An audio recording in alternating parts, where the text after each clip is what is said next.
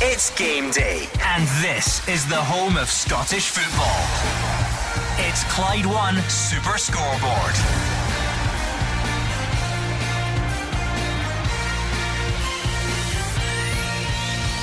Good afternoon and welcome to Clyde 1 Super Scoreboard on Scottish Cup semi-final weekend. Inverness are all but there after a convincing afternoon against Falkirk. Parts of Glasgow and the West and beyond will come to a standstill tomorrow as Rangers and Celtic meet in the second semi at Hampden, and a huge weekend in the Championship with titles, promotion and relegation all on the agenda. I'm Gordon Duncan, and joining me this afternoon you have Gordon Dalziel, Mark Wilson and Hugh Keevins. And so it is confirmed now, Inverness Cally Thistle will be the runners-up in the Scottish Cup final on the 3rd of June. The winners of the competition will be confirmed tomorrow at Hampden, 1:30 kick-off, Celtic versus Rangers. That issue is over and done with.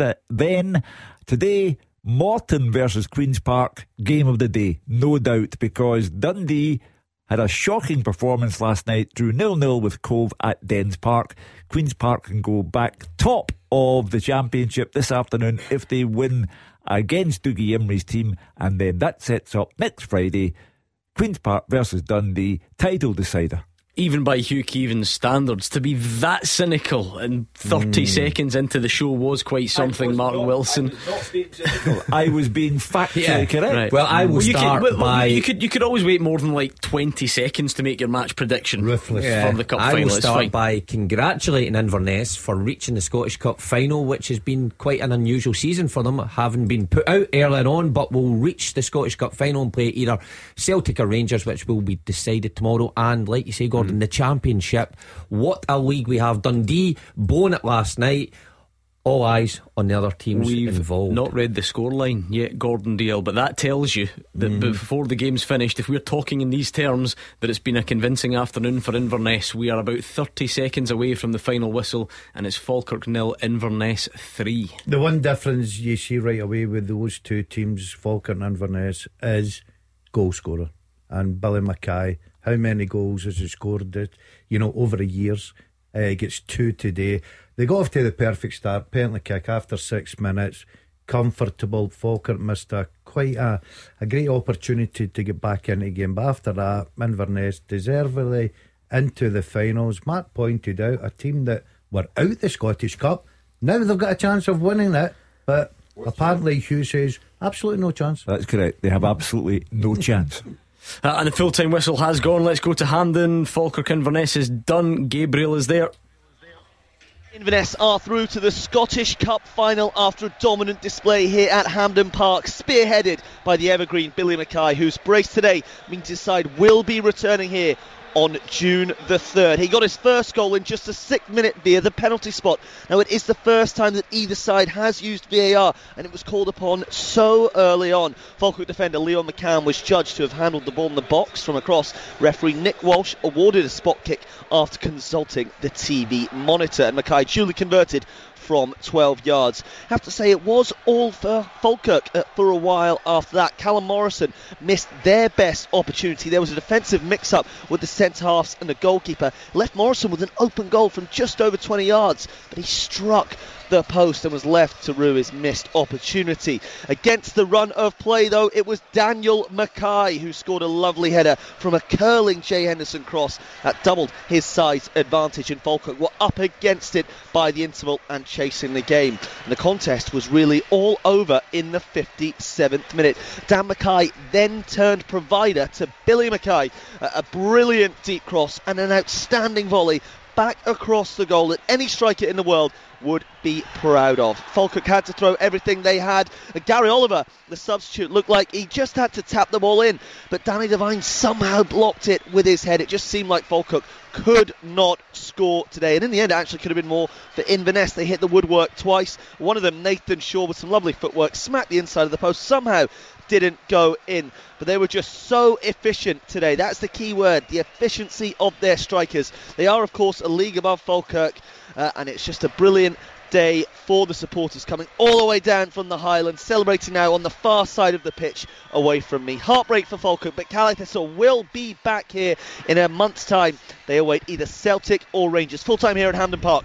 Falkirk 0, Inverness 3. Yes, congratulations to Inverness Cally Thistle, the first team through to the Scottish Cup final, and certainly on the scoreboard, Gordon Dalziel, a very convincing afternoon. Falkirk had their moments, but Inverness has clearly made them pay for missed opportunities and defensive lapses at the other end. Yeah, when it's big games, big semi-finals like that, you need your big players to step up. And Billy Mackay, well known for years and years scoring goals up in that neck of the woods. Gordon, terrific striker, gets 2 today, comfortable 3-0. John McGlynn, it's been a good road for him, getting to the semi-final. League One, Inverness went in as favourites, obviously championship team. Billy Dodds has got them in a good run, and he'll be delighted to lead his team out against Celtic or Rangers. We'll know tomorrow. We did ask last night, Mark Wilson, we had Inverness and Falkirk fans on, and who was the match winner. Billy Mackay's name, it was hard to avoid. I think he's got 13 goals in 20 games since the turn of the calendar year. He's absolutely flying, and what a main man he's been for Inverness. He certainly has been, and over the course of his career, he's no stranger to the kind of performances in big games like that. And today usually is always decided by your big game players, and he stepped up to the mark when needed. But you've got to see Billy Dodds' side since the turn of the year, what a run they have been on. Now there's a scenario where they could actually finish second in the table. They've left it too late to actually finish top, but if Queen's Park lose their 2 games and then they could leapfrog them, what about that on your CV? Finishing second and a Scottish Cup final this season, where pre-December they looked well out of things. So congratulations to Inverness, congratulations to Billy Dodds, terrific job. Yeah, let's bring in some of the guys out and about round the grounds. We'll get the build up to their games in just a second, but in terms of reaction to this one, I mean, Fraser Wishart, people always ask what does romance of the cup mean? What is that old cliche? Well, I suppose it's things like this, isn't it? A championship team getting to the final. A couple of months ago they were beaten, they were knocked out of the competition, an administrative error let them back in. It's been quite the tale. Yeah, I was just thinking, if by chance Inverness were to win the cup, we would be the first ever team to have lost a cup tie but still win the cup at the end of the season. But I think when you look at Billy Dodd's situation, there were times during the season when he was absolutely disrupted by injuries, huge injuries to his small squad, and they were in a really bad place on the pitch and off the pitch as well, because they've always had financial problems trying to keep the team afloat as well. And there was fans at Inverness who, like most fans across the country now, call for managers' heads and far too early. And fair play to the board of Inverness, Cally Thistle, stuck by Billy, and now they're on the verge of a very successful season. I'm at Ayr United, and if Ayr win today, then they set up a really kind of decider almost next week for the playoffs. So Inverness could still not make the playoffs, they could still be second, so it could be a fantastic season for them. But maybe just a lesson to be learned by some clubs who have been so trigger happy this season and the last season as well, is sometimes you need to stick by your manager, look at the circumstances, stick by him, and if he's got a decent squad of players, which he has, then he can turn things around. So well done to them, a huge day for them. They'll have a sell-out cup final, all the money that comes from that, and the 4 clubs who play in the semi-finals today, they share the income from the 2 games as well. So a payday for Falkirk and Inverness, and it's been a big end to the season for them financially. Yeah, I mean, David Friel, when you think 8 years ago Inverness won the Scottish Cup, so for a team of Inverness's size and stature to have a Scottish Cup win and at least another runners-up spot on top of that in the space of 8 years is quite some success in this competition, isn't it? Yeah, it's incredible, and I think if you add in, as Fraser said, the financial difficulties Billy Dodds has had to handle this season, he seems to always lose his best players, Billy, and it's strange, Gordon, he never seems to get linked to other jobs, he never really seems to get touted, but he's done an amazing job up there. He's a really good manager, a really solid manager, he makes players better. And, it just shows you, for Inverness, a club of that size, such a small fan base, to get to 2 Scottish Cup finals in 8 years is incredible, really. But I'm just looking at the Queen's Park team sheet, Gordon. Ewan Henderson is a first named sub. I just wonder if some people behind the scenes here are thinking what could have been the man that came on in that game and cost Queen's Park their place in the next round. But no, full credit to Billy Dodds, full credit to Inverness players, guys like Billy Mackay, Aaron Dorn, all those guys, Danny Devine, who were part of it previously.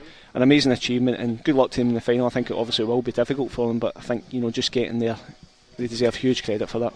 Yeah, and look, we said earlier on and all week about the challenge that lies ahead in the final, Mark, whoever it may be against, but you forget you just look at those scenes and what it means to these players amid the backdrop of should this game be just played elsewhere, where you're watching these players and what it means to them. I just saw Mark Ridgers there with his relatively newborn baby. I was reading in the Scottish Sun this morning, it was a baby that him and his partner never thought was possible, and now he's got the baby and it was decked out in the Inverness gear and he's holding the baby as they get to the Scottish Cup final. I know it's a bit romantic, but these are days that will live long in the memory for footballers. It's easy for us to say, well, Celtic or Rangers will win it anyway and shrug the shoulders, but that's a great achievement for Inverness today. Of course. I mean, you think of the amount of footballers in Scotland.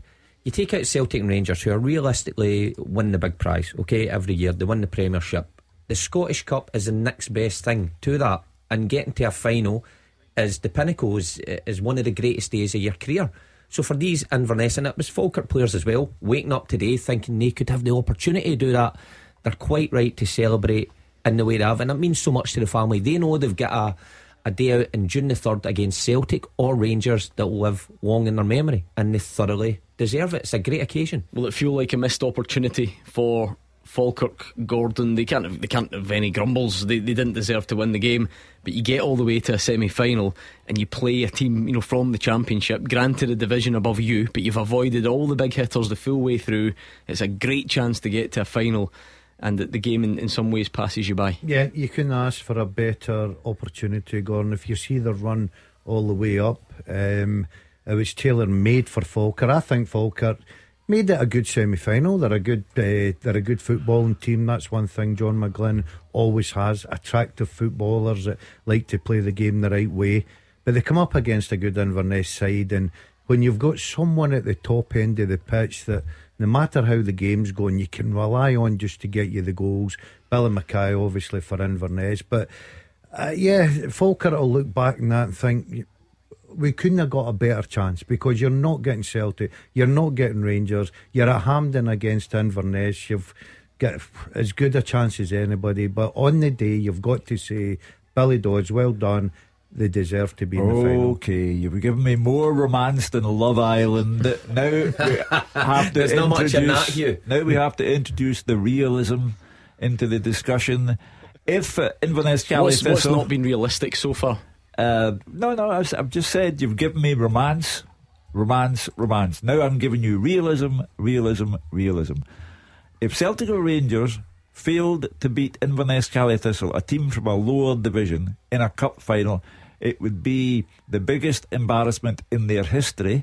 And if Inverness Cali Thistle won this cup competition, having knocked out Livingston and Kilmarnock, as well as Celtic or Rangers, it would be the ultimate embarrassment for the Premiership to have a team from a lower division beat 1/4 of the top division and win the trophy. I'm simply going back to my realistic contention. Or it would be one of Scottish football's greatest ever achievements. Would it not be nice to put that positive spin on it? If the division contains 3 teams, but why does everything have to be negative? You know what I mean? Why would we not look to try and spin it the other way? What a chance for Inverness. Will they do it? Probably not. But what a chance. What a story it would be. Well, I choose to be negative, not to be mealy mouthed about it. I prefer to tell you what I think, and what I think is it would be the ultimate embarrassment for the Premiership. But, I mean, if 1/4 of the teams in the league lost to Inverness Cali. I mean, we're like 6 weeks away. You'll have time to give us your prediction for the Scottish Cup final. Why don't you give Inverness a little bit of praise this afternoon? It's their 8th win in succession. I know Billy well. I like Billy an awful lot. Done well, but no, you can just leave it. You don't need the but. You can just leave it. You can just put a full stop right there. It was going so well there, Hugh.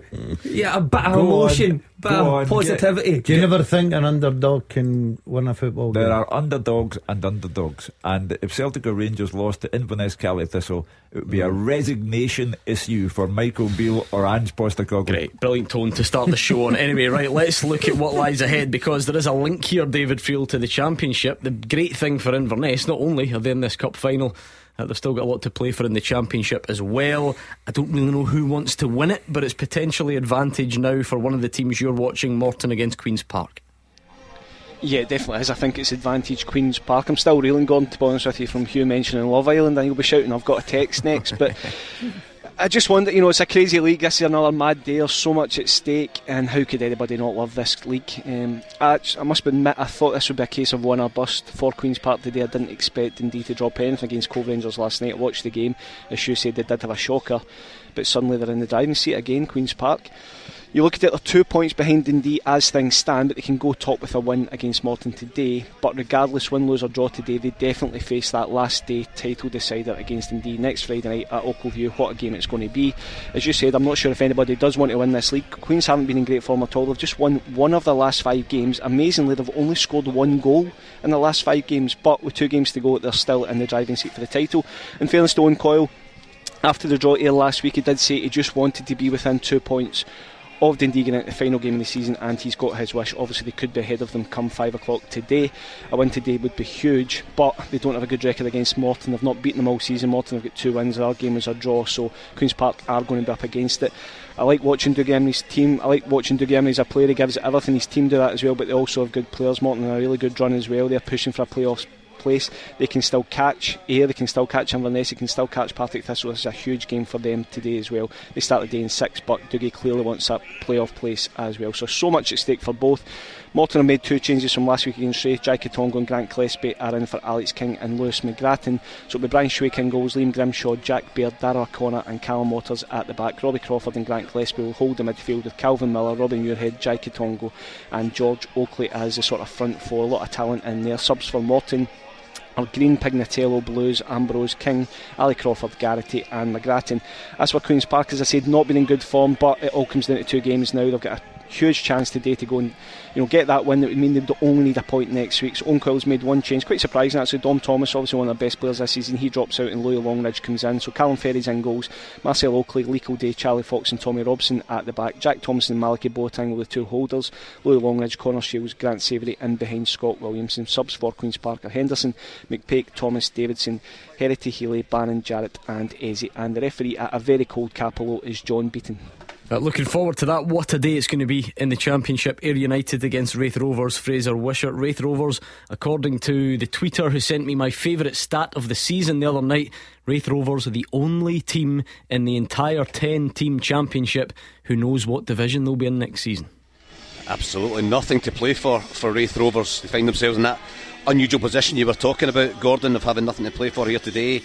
1 point for the last 5 games put pay to playoff places. They sit in 7th but can't be 6th and cannot be overtaken by Arbroath in 8th. So all the focus and the pressure is on their hosts. It really is all about Ayr United today, and fairly straightforward for the Somerset Park side. 2 wins will secure a playoff place. A win today puts them level in points on Inverness Cally Thistle, as I was saying earlier, and sets up a really huge game in Inverness next Friday, because a draw or a defeat still gives you a chance of being in the playoffs, but they'd have to rely on Partick Thistle and Morton results. So it's in their hands, Ayr United, and they've had a decent season so far. It could turn out to be a really great one. They've been in and around the top of the table, in fact have been first on many occasions, but the recent form, 6 points in the last 6 games, has seen them drop out the top 4 at this critical stage of the season. But Lee Bullen, positive character, I think he'd be giving a clear message to his players: go for the 2 wins, start well and impose themselves on the game, put real pressure on the Raith Rovers defence, get forward, create chances for prolific Dipo Akinyemi. 20 league goals this season for the striker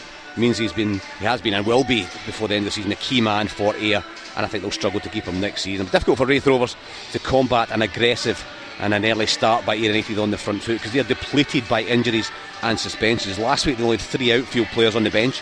Vaughan and Lang were sent off, so they're suspended. He got Sam Stanton back, but Aidan Connolly's now dropped out. So Ian Murray only has 12 outfield players to choose from. 2 subs, 1 is the reserve goalkeeper, Robbie Thompson. They'll just sit in and try and make life difficult for Ayr United. I think midweek Ian Murray's already saying he's looking to next season to sign people up, both new contracts for current players and sign players in. So a big day for Ayr United all round.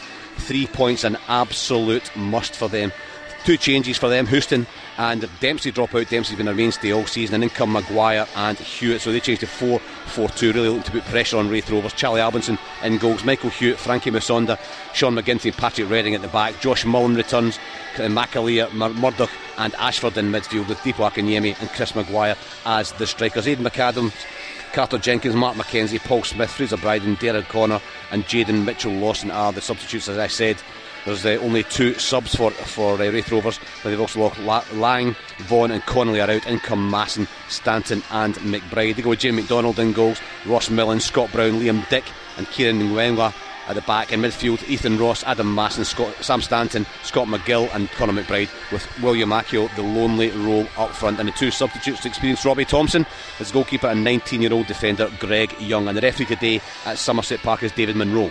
What a day it's going to be. One of those afternoons come April, May time where you're constantly checking the phones, listening to radio, seeing what's happening in the other games. Dave Galloway is at Firhill because Thistle could still go up and Arbroath could still go down. It is all to play for, Dave.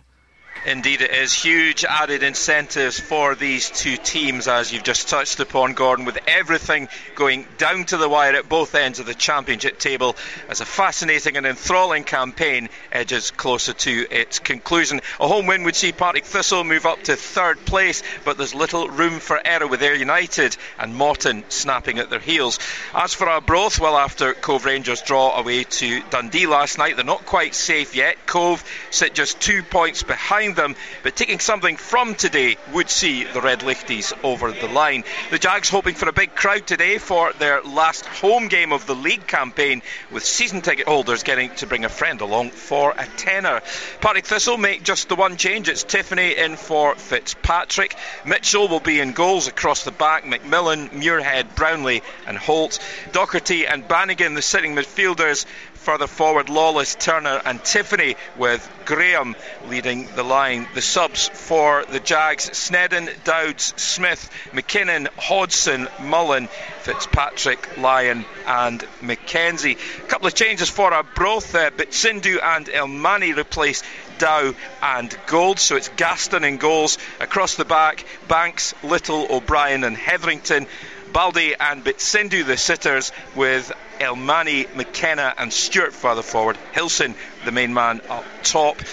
Gill, Gold, Lynn, Komolafe, Tate, Olusanya and Allen are on the Red Lichties bench. And your match referee here at Firhill is Ewan Anderson. What a day. I keep saying it because I mean it. It's going to be incredible drama in the Championship and beyond this afternoon. We've already got Inverness through to the Scottish Cup final. In case you haven't heard, somehow it's Rangers or Celtic that will join them, and we'll get all the guys involved in our first of many previews of that game this afternoon next. Action as it happens, and your reaction from 5 on the open line. This is Clyde One Super Scoreboard. Hugh Keevins, Mark Wilson and Gordon Dalziel are in the studio. The top team, I was going to say, all around the grounds. There are only 3 games to look forward to for us in the Championship this afternoon. Gabriel will be down getting some post-match reaction from a very happy Inverness camp and a not so happy Falkirk camp. Inverness beaten Falkirk 3-0 at the National Stadium, and they await the winner of Rangers and Celtic tomorrow, which, Hugh Keevins, is going to be quite the occasion if this week's build-up is anything to go by. Well, it can be nothing other than quite an occasion because of what is at stake. If Celtic win tomorrow, they win the treble. How much more incentive does Ange Postecoglou need, or his players? If Rangers win, then they know that they will at least salvage the season in part by getting a trophy at the end of it. They will be the Scottish Cup winners. So it's all there to play for both sides. If Michael Beale were to lose the match, I listen to Super Scoreboard every night, and the callers are quite specific.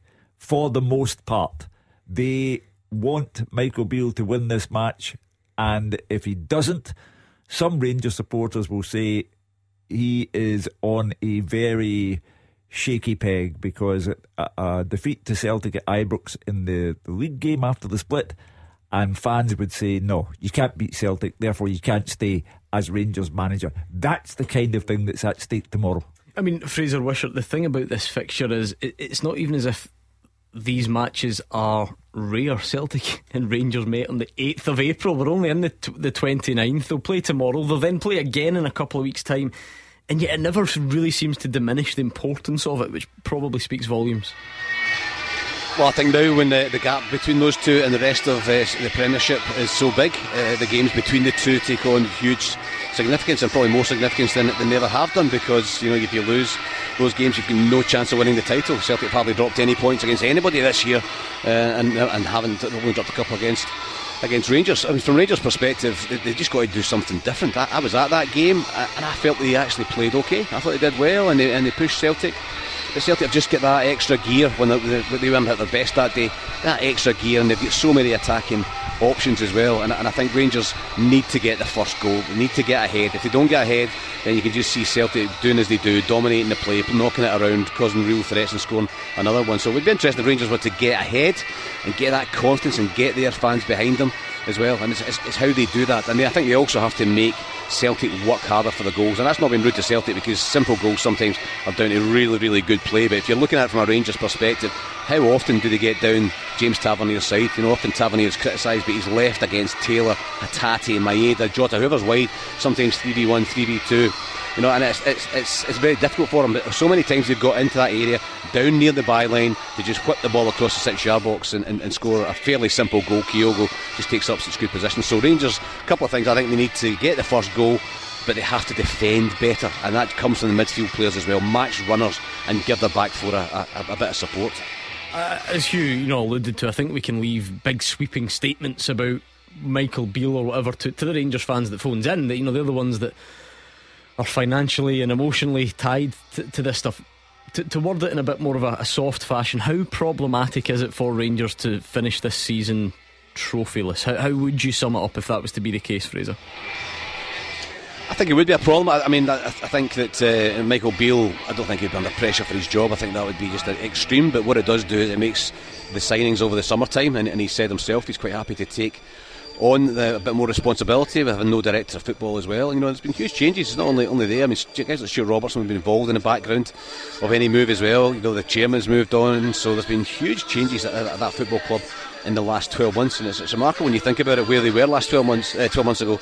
They were in the run for the title, going for the Scottish Cup, eventually got to the Europa League final, qualified for the Champions League, and then the wheels just came off, and there's been huge changes there. But I think what it would do is it would put pressure on Michael Beale over the summer to do with the signings, and certainly at the start of next season he would have to go off to a really, really good start, because then at that point, if they don't go off to a good start, I think the pressure would build and the fans would be asking questions. But I don't see any point in changing the manager right now. He's not been given a chance really to get his own players in his own style yet, but over the summertime he will.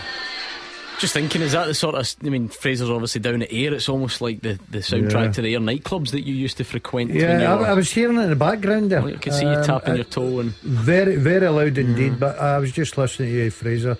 Got to say, he's right on it today. He's on top of his game, isn't I he? agree with everything he says. What did he say? I've no idea, but I agree with it. David Friel, nobody's ever pressure free in these fixtures, so it's not like Rangers are under pressure to win something, and that means it's a nice comfortable stroll for Celtic. I guess when you are sort of undeniably on top, as Celtic would be just now, I don't think any Rangers fans would argue that point. That maybe brings its own pressure in terms of expectation, and then as Hugh says, you're chasing down a treble, something that Celtic have made become a fairly regular occurrence in recent seasons. It never used to be that way. Yeah, exactly, Gordon. You could. I personally think there's more pressure on Rangers just because, as you alluded to earlier on, finishing the season trophyless would be an issue. I think for Celtic playing for bonus prizes, but you speak to Ange Postecoglou, speak to any of the players, they put demands on themselves. I think they're desperate to get this treble. I know he's playing it down, but he will be desperate to get the clean sweep. He'll be desperate to win the game tomorrow as well. So of course there's pressure on Celtic, and they're favourites, understandably favourites, but I do think it'll be tight and tense tomorrow. Celtic, if Jota and Abada are back, I think Celtic should win the game comfortably. But I don't think there's that much of a gap between the teams that this game's a foregone conclusion by any stretch of imagination.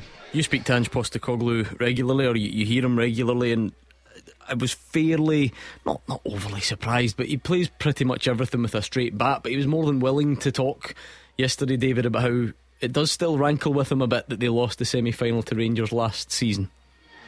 Yeah, it does, and I think for one reason, Gordon, is I don't really think Celtic turned up, and especially in the later stages. If you remember that time, Rangers were obviously flying high in Europe, going far, and I think they played extra time during that week, and everybody expected almost Celtic just to roll over the top of Rangers, especially fitness-wise. But if you actually look at that game into extra time, it was Rangers that finished the stronger. You remember the goal, Calvin Bassey charging up the wing. I think it was Stephen Welsh trying to catch him, and James Forrest. And yeah, I don't think Celtic did themselves justice that day. I thought they kind of huffed and puffed a bit. So of course it rankles with him. And Ange Postecoglou, he's won the League Cup twice. He's going to win the league twice, but he's still to get his hands in the Scottish Cup. And also, he wants to follow in the footsteps of Martin O'Neill, Brendan Rodgers, Neil Lennon by winning treble. So of course, and as I say, look, there is pressure on Celtic. There's probably more on Rangers, but a lot of that pressure comes from within. You can imagine Callum McGregor, Ange Postecoglou tomorrow before that game, you know, they have one hand in the trophy if they win this game tomorrow, and they'll be desperate to do that. Interesting, Fraser, something you mentioned about, you know, the Rangers need to try something different, which, if you asked Michael Beale straight after the previous meeting, he kept talking about how, you know, he was pleased with lots of it and was bemoaning missed chances at one end and individual errors at the other. So you wonder if he is tempted to refine plan A, as people say, rather than going for a plan B. Yeah, I don't think he will, but I think he has to get more from his kind of creative players in the final third. I agree with his analysis of the game. I don't think Rangers were particularly bad. You know, I thought they created a few chances, just didn't take them. Celtic were clinical, and then from a Rangers perspective there was soft goals. From Celtic perspective, they'd be delighted with the play, but I think these are the key moments. But that's what happens in football games. You make mistakes at the back, you lose goals. If you don't create the chances, you don't score. But I don't think he'll play anything radical. But I remember being at the Cup final, League Cup final as well, and Tillman played much deeper in a kind of midfield three, and it just didn't work. Hatate was running off him all day and creating goals.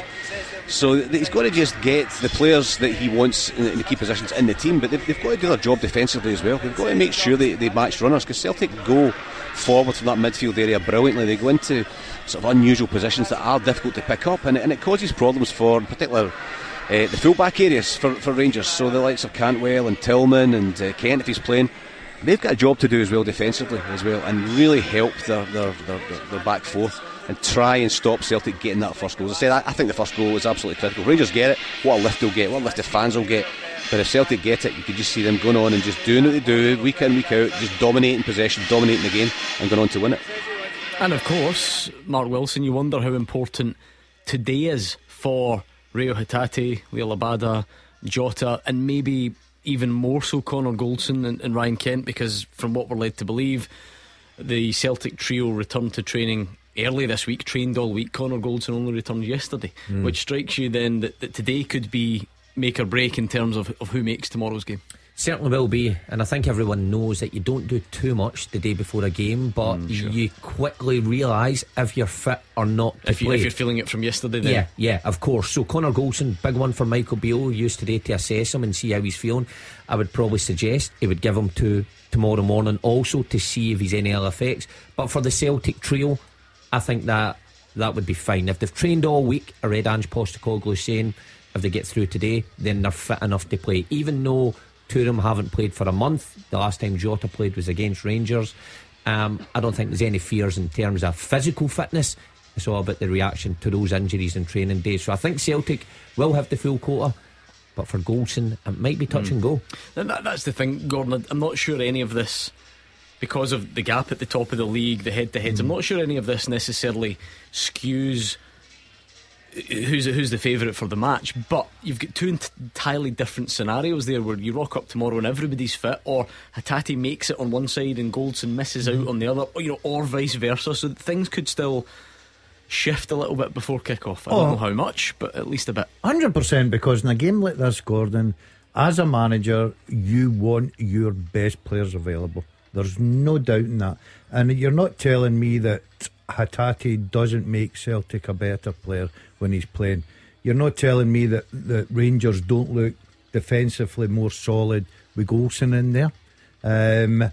So I think for both sets of managers, I think they'll be desperate to have everything at their disposal tomorrow, because it's such a big important game. And the most important thing as well is, as much as your starting 11's important, your substitute bench is the ones that can come on and win the game for you. I think it's more crucial that Goldson's fit for Rangers than Hatate, Jota or Abada is for Celtic, just purely because of the strength of the squad. But Fraser's right. Rangers against Celtic this year, Rangers have conceded 11 goals against Celtic in 4 games, and 3 of those games you could say Celtic haven't been at their sparkling best. So it shows you something's wrong. And I know Goldson was part of that, but he's definitely a better bet in there than Suter and Davies together. Now, that's not to say I think Suter will drop out. I think Davies has been the weak link in there so far.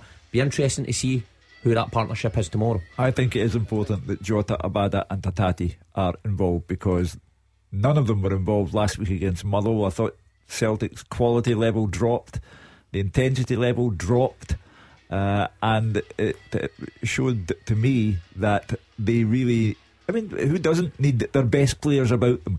And Hatate, Jota and Abada make a huge difference in this particular fixture. I think it's important that Celtic have them. Fraser? Yeah, I was going to say, I think it's one of these situations where if you look at Goldson, I think if possible, Rangers will take a gamble. You've got 5 substitutes nowadays as well, but Rangers don't have anything else to play for at the end of the season. If this was this time last year, they were still in the running for the title, they were heading towards the Europa League final, you might have thought, well, I'm not going to take a risk in a semi-final because that's him out for the season. I think if Goldson can get on the park, they will try and get him on the park, because if he breaks down and misses the end of the season for Rangers as a club, it's not too big a damage, because they've got nothing else to play for between now and the end of the season. So I think he's very important. I agree with Mark totally. I think he's absolutely vital to the way that Rangers play. I think he's a good defender, probably their best defender. So if they can get him on the field of play, they will tomorrow. OK, let's park that for now. I'm absolutely certain we'll discuss it more as the afternoon progresses. And of course, 5 o'clock on a Saturday is your chance to have your say on the open line. But for now, we do have big league fixtures to look forward to. Nothing in the top flight. They've gone on a bit of a break before the post-split fixtures kick off next week. But our 3 o'clock games, we'll do the final build up to them next. The team with the biggest support in Glasgow and the West. This is Clyde One Super Scoreboard.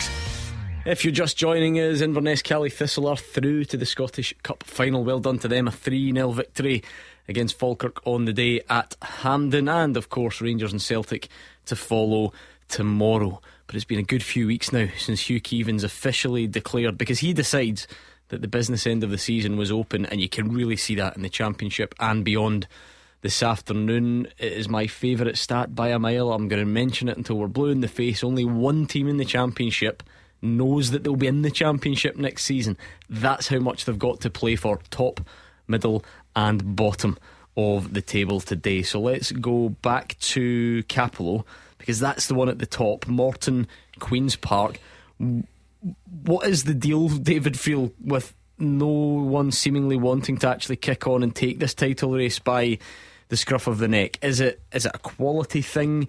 Is it a pressure thing? How do you view it? I think it's probably a mix of everything, Gordon, to be honest with you. I don't think the quality is great, but I also think it's so competitive and it's so tense, and as you're saying, everybody's playing for something, that I think that then bleeds into the games, and maybe it becomes a bit more frantic than it should be. But you know, Queen's Park have put themselves in an unbelievable position, Gordon. It was only 2 years ago today when they get presented with a League 2 trophy. They were still in League 2 2 years ago. They then got up last year through the playoffs. I don't think anybody expected it. And if he'd have said to Owen Coyle at the start of the season that he would be in this position with 2 games to go, I think he'd have laughed at you. You know, it was always a long-term project. Leanne Dempster's in, doing a lot of work behind the scenes, obviously Lesser Hampden as well. But they've surpassed expectations, and also I think it also has to be pointed out, Gordon, and maybe people just kind of lazily will look at it as if they must be spending an absolute fortune. They're not. You know, if you look at, obviously Owen Coyle has looked at the loan market and brought in guys like Malachi Boateng and Stephen Eze and guys like that, but you look at the squad, it's a lot of guys, Lee Kildare, Tommy Robson, you know, Louis Longridge, Grant Savoury, Connor Shields, guys who have been about Scottish football for a few years, and you know, they lost their captain in January. You know, Simon Murray, I know Queen's Park get outbid in terms of wages by 2 or 3 clubs. They couldn't, you know, it's not as if they're just chucking money at this, so I think they deserve to be where they are. They've obviously stumbled in the last few weeks, but here it is. As I say, it's a 2-game season now for Queen's Park. You know, any kind of result today, and you know, they may end up just needing a draw next week against Dundee to get to promotion. That would be 3 successive promotions up to the Premiership, which would be an unbelievable achievement. Yeah, it certainly would for Owen Coyle. I take David Friel's point entirely about the personnel that Owen has at his disposal. It would not be good enough for the Premiership. There would have to be an overhaul of the first team playing staff if they do go up, which I hope they do. For people of my generation to think of Queen's Park, former amateur side, and proud of it, being back in the top flight in this day and age is unbelievable. But there's an awful lot of work to be done, and I wish they would get Lesser Hampden completed, because they wouldn't be allowed to play Ochilview in the Premiership, so that would have to change as well. They'd have to go hunting for a home, but I'll allow this bit of romance to get in the way of the discussion. I simply hope that Queen's Park go back into the top flight, because it would be a story and a half. And look, Owen Coyle's been there and done it in a sense. David Friel, I can't remember which vacancy it was recently, maybe it was Motherwell or around that time, and the discussion came up on the show about, at the moment, no one's really looking at the Championship managers. Why is that not there? Why is there not that progression where Premiership clubs think, okay, the small Premiership clubs think, who are the managers in the Championship that are up and coming? It doesn't really seem to be happening, but I do wonder, particularly if we can get into these playoffs, if Dougie Imrie can start entering that discussion.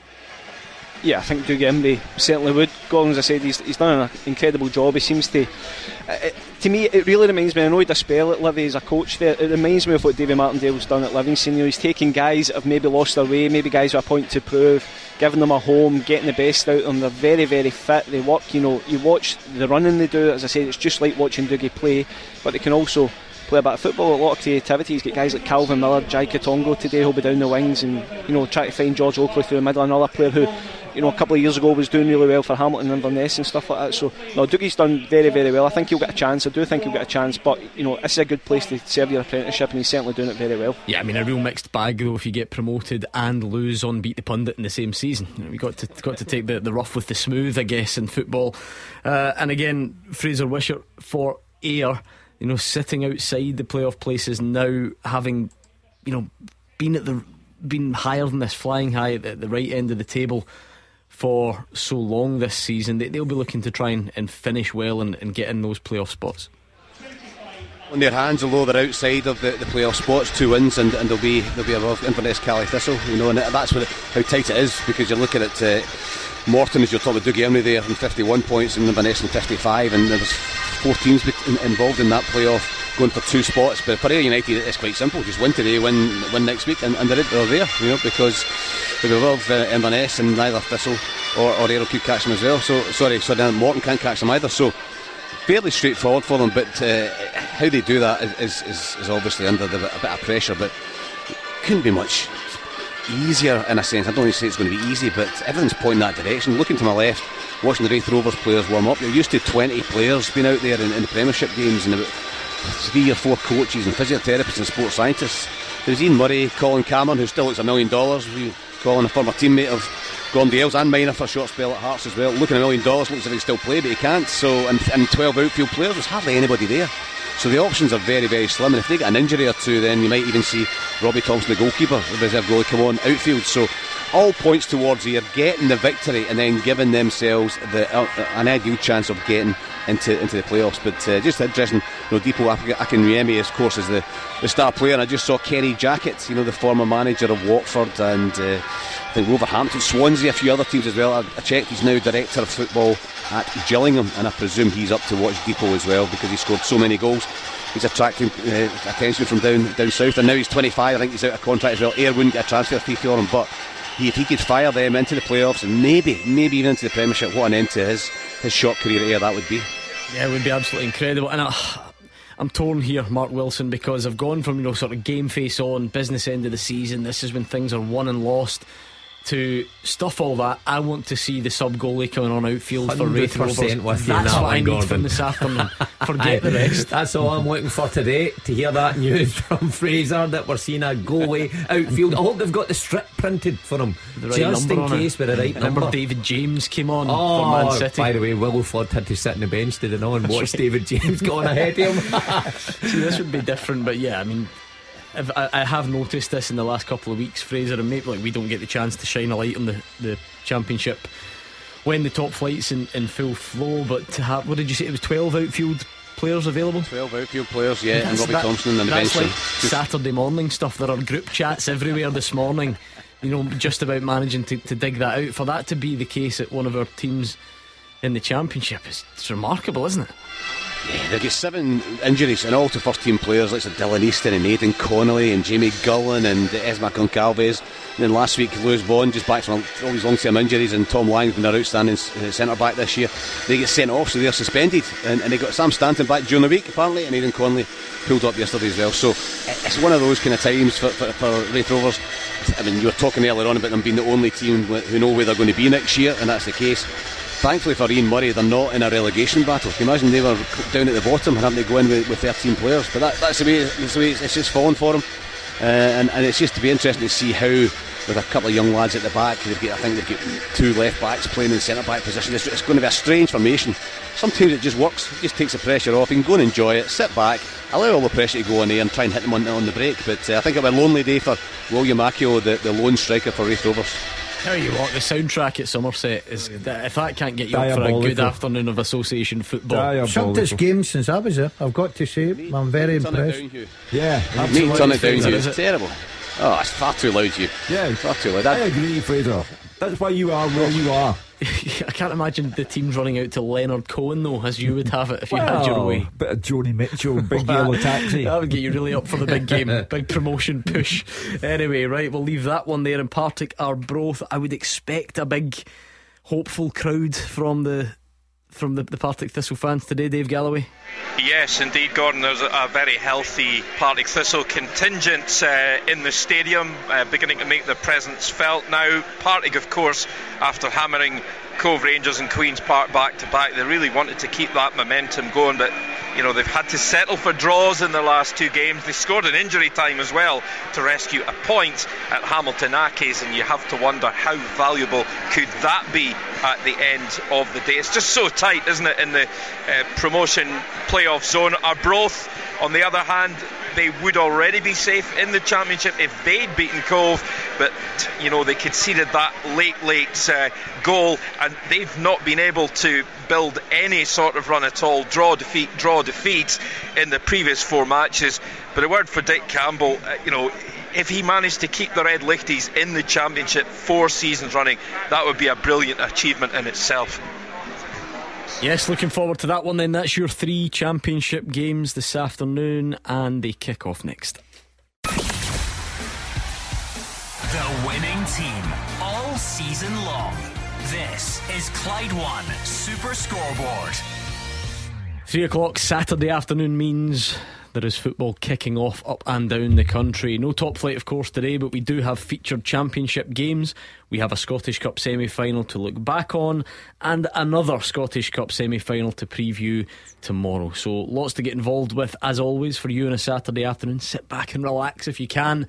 We'll take you through it all, and your chance to have your say on the open line a bit later on this afternoon. Gordon Dalziel, Mark Wilson, Hugh Keevins are in the building. You've only got 3 championships. Let's try the championship. Every week, all season long, you have made a complete mess of your make-believe ACCA in the Premiership. How are you going to go today? I'm going to start by saying that Raith Rovers have no incentive at Somerset Park, and according to Fraser, no players. Hardly any players. So I have to think that Ayr United will win that. Otherwise, questions should be asked of Lee Bullen. Maybe time for him to go if he doesn't win that one. I will also think that Morton will beat Queen's Park, because that's the way this division rolls. Oh, it's big. It's a big call. I know, but that's the way that division rolls. So I think Morton will beat Queen's Park, and I'm taking Partick Thistle to beat Arbroath. I'm the same as you. Ayr will beat Raith with all the problems, but they need to win Ayr to keep their promotion hopes alive to get into the playoffs. I think Queen's Park will get the job done at Morton. I get what Hugh's saying, and Morton have been up and down this season, but I just think there's too much at stake for Queen's Park to slip up this time, and I think Thistle will get a result at home to Arbroath. I'm going Ayr United, draw Morton at Queen's Park, draw Thistle Arbroath. Clyde One Super Scoreboard. Goal flashes with Clyde Built Windows and Doors. Buy now, pay nothing till 2024. Let's see how they pan out then. That's us up and running in the 3 o'clock games. Do you know what I was thinking? All the talk about Raith Rovers there, and it's a remarkable scenario. They've got 12 outfield players. They've got their sub goalie. Here's a question for you. Do you think the Raith Rovers fans would rather A, see their sub goalie come on outfield today, or B, see you 62 years of age in your current state come on this afternoon? Only one answer to that. Depends if they want goals. Obviously, do you think you could still notch against some of these players now all day long? Just feed me. Feed me the right ball. That's a problem. Somebody has been feeding you. Well, starve me, and then listen, I could pounce on in that box, 18-yard box. Unbelievable. An interesting poll, wouldn't it? Can you imagine that when the manager turns round and that's his choice. He's got the sub goalie or him. I don't know what I would prefer in his 1984 Copas. Oh yeah, to see him going on and embarrassing himself, or the embarrassment of getting a goalie chosen over him and being just that one with soul sitting on the bench. Well, hold on, right? What is the difference between me in the Championship than what I am at 61 just now? Age, really. I was never. You say that as if that's some sort of small, insignificant no, thing. but I was never. What man of their 60s comes on and plays in the Championship? I wouldn't chase fullbacks in my heyday. I was not interested in going up against big centre halves. I was just a flamboyant goal scorer.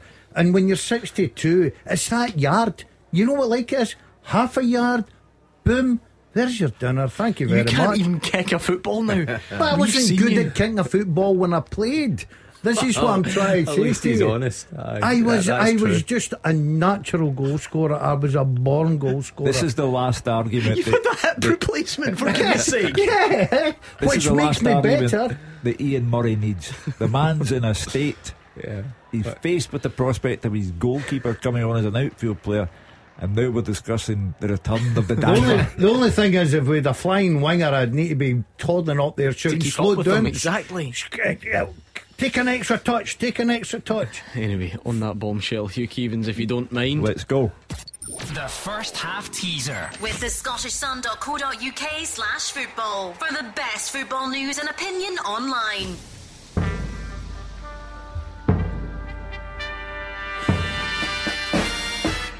Topicality is everything in this game.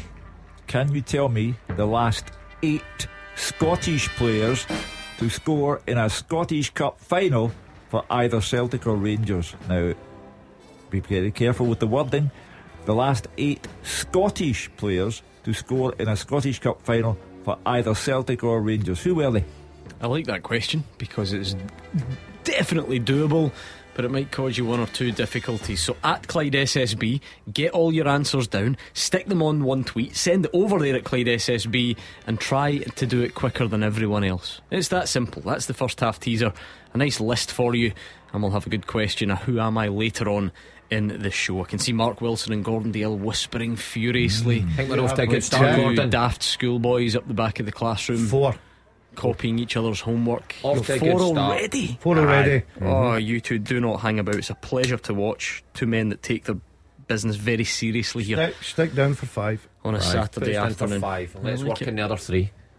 Right, okay. Not a great deal of football to tell you about, of course, this afternoon. Usually on a Saturday at this time we've got goals raining in sometimes in the Premiership, but we don't have them. They're on the sort of a rare break, if you like, before the last home straight. What will the Celtic and Rangers players be doing right now, Mark? What will the schedule look like? 3 o'clock. So they'll stay. Okay. They'll both stay somewhere tonight. Of course, yeah. They'll be as they usually do. His new pub. Well, one nice of the teams. One of the teams would be.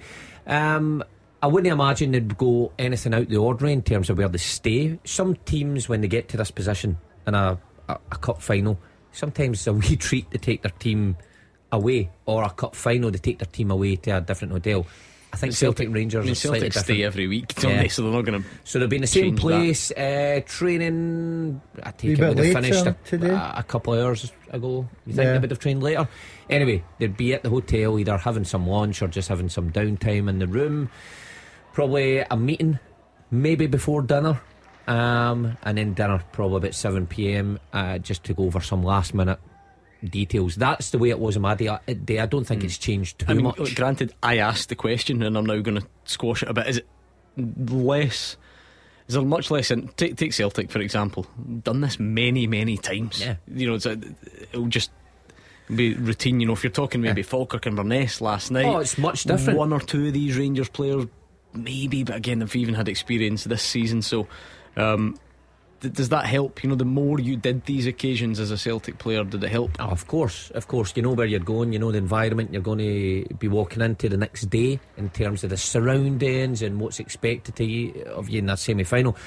But the night before, when I was at Dundee United, these events were much more unique. I remember when I got to my first semi-final with Dundee United against Hibs, Scottish Cup, and we went away and stayed at the hotel. Never done that with Dundee United. That was out the ordinary.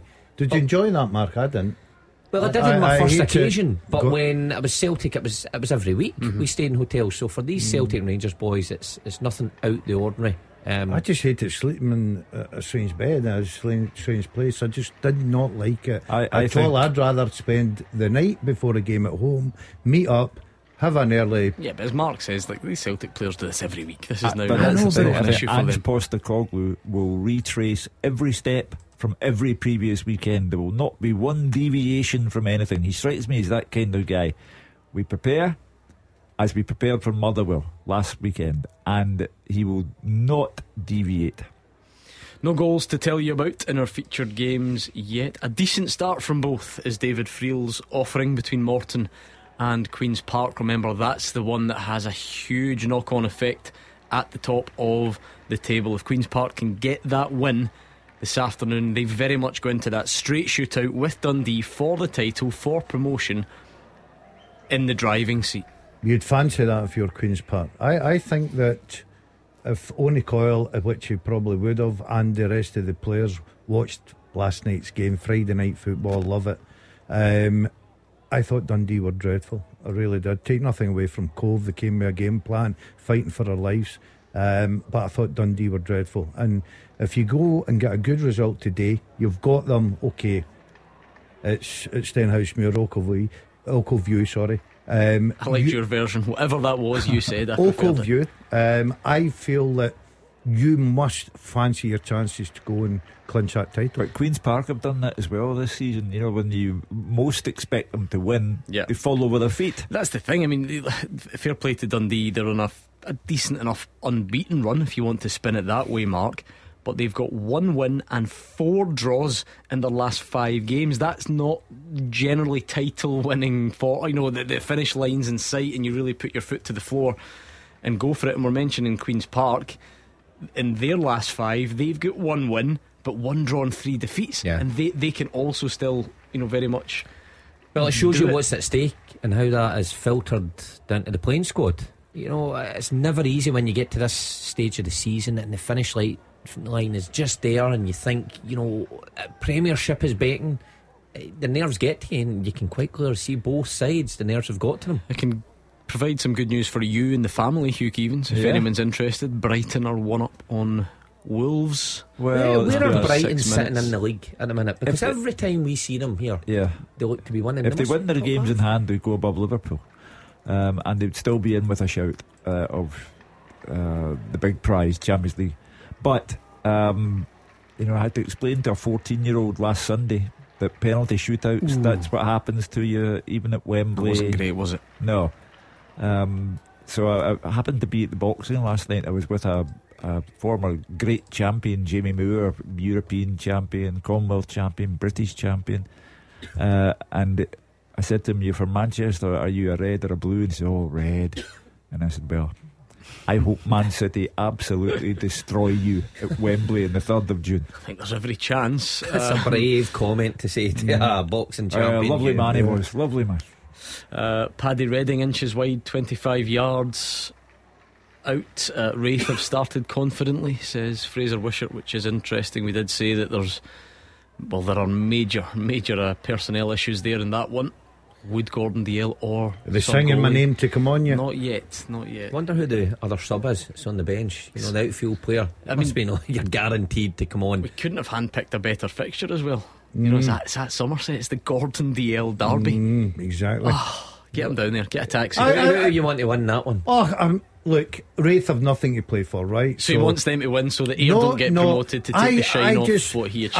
I want a manager just to take this weight off my shoulders. I've been carrying it for years. So successful at the club, won titles, finished second in the Championship, cup final, semi-final. Somebody take over, please. Come on. I hope Billy Dodds was asked today post-match at Hampden. Billy, how does leading your team into the final as a manager compare to scoring a hat-trick against Gordon Dalziel's Ayr and getting there as a player? That'd be a good question. Surely we've got the pool to do that. Yes. See, you didn't highlight him in your pre-match analysis. We didn't do the video on the Monday. We left that one out. Now there's a thing. Dunfermline nil, Clyde 1. If Clyde win and Peterhead lose, Peterhead are relegated. Is it even a point for Clyde? I think maybe. I think. Is that one? Either way, you're right. Jim Duffy's side can do the business, and the Dunfermline players away on their holidays already. Feet up, yes. sombreros on, Yes. We had James McPake on the show, didn't we, last week? I just wonder if even if it's a subconscious thing. By the way, he's done a good job, James McPake, when he lost his job at Dundee, under somewhat unusual circumstances, some would say. Then he took a wee bit of time out, then took a big job and bounced right back up. You wonder, just when you were chatting about 2 promotions on his CV already, Premiership, and as a relatively young manager coming up, you'd wonder if he'd be one that people would look at. No, I think next season will be a big season for him. I think he's went into a very good club, right? So as you say, it's a big club down there in the League One now, promoted to Championship. But I think that if he gets off to a good start next year, and then it's like everyone else, because you said it earlier, Gordon, some clubs, they look at that Championship and there's some managers in there doing good jobs, but they seem to get overlooked just now. So I think James McPake has still got next year to prove everybody. Yeah, listen, you may be right, I'm not necessarily disagreeing, but the point would still stand. There can't be many 38-year-olds with 2 promotions on their CV. That's good going at that stage. Yeah, but I think he's rebuilding his reputation after obviously the Dundee scenario. Yeah, but as Mark says, for many people that was actually a harsh call from Dundee. Yeah, but for other people it may be the right call. But what I'm saying is he's gone a positive step. He's made that by getting promotion with a good club. Just now you look at that Championship. If he can get that going, there's not many bigger clubs in that.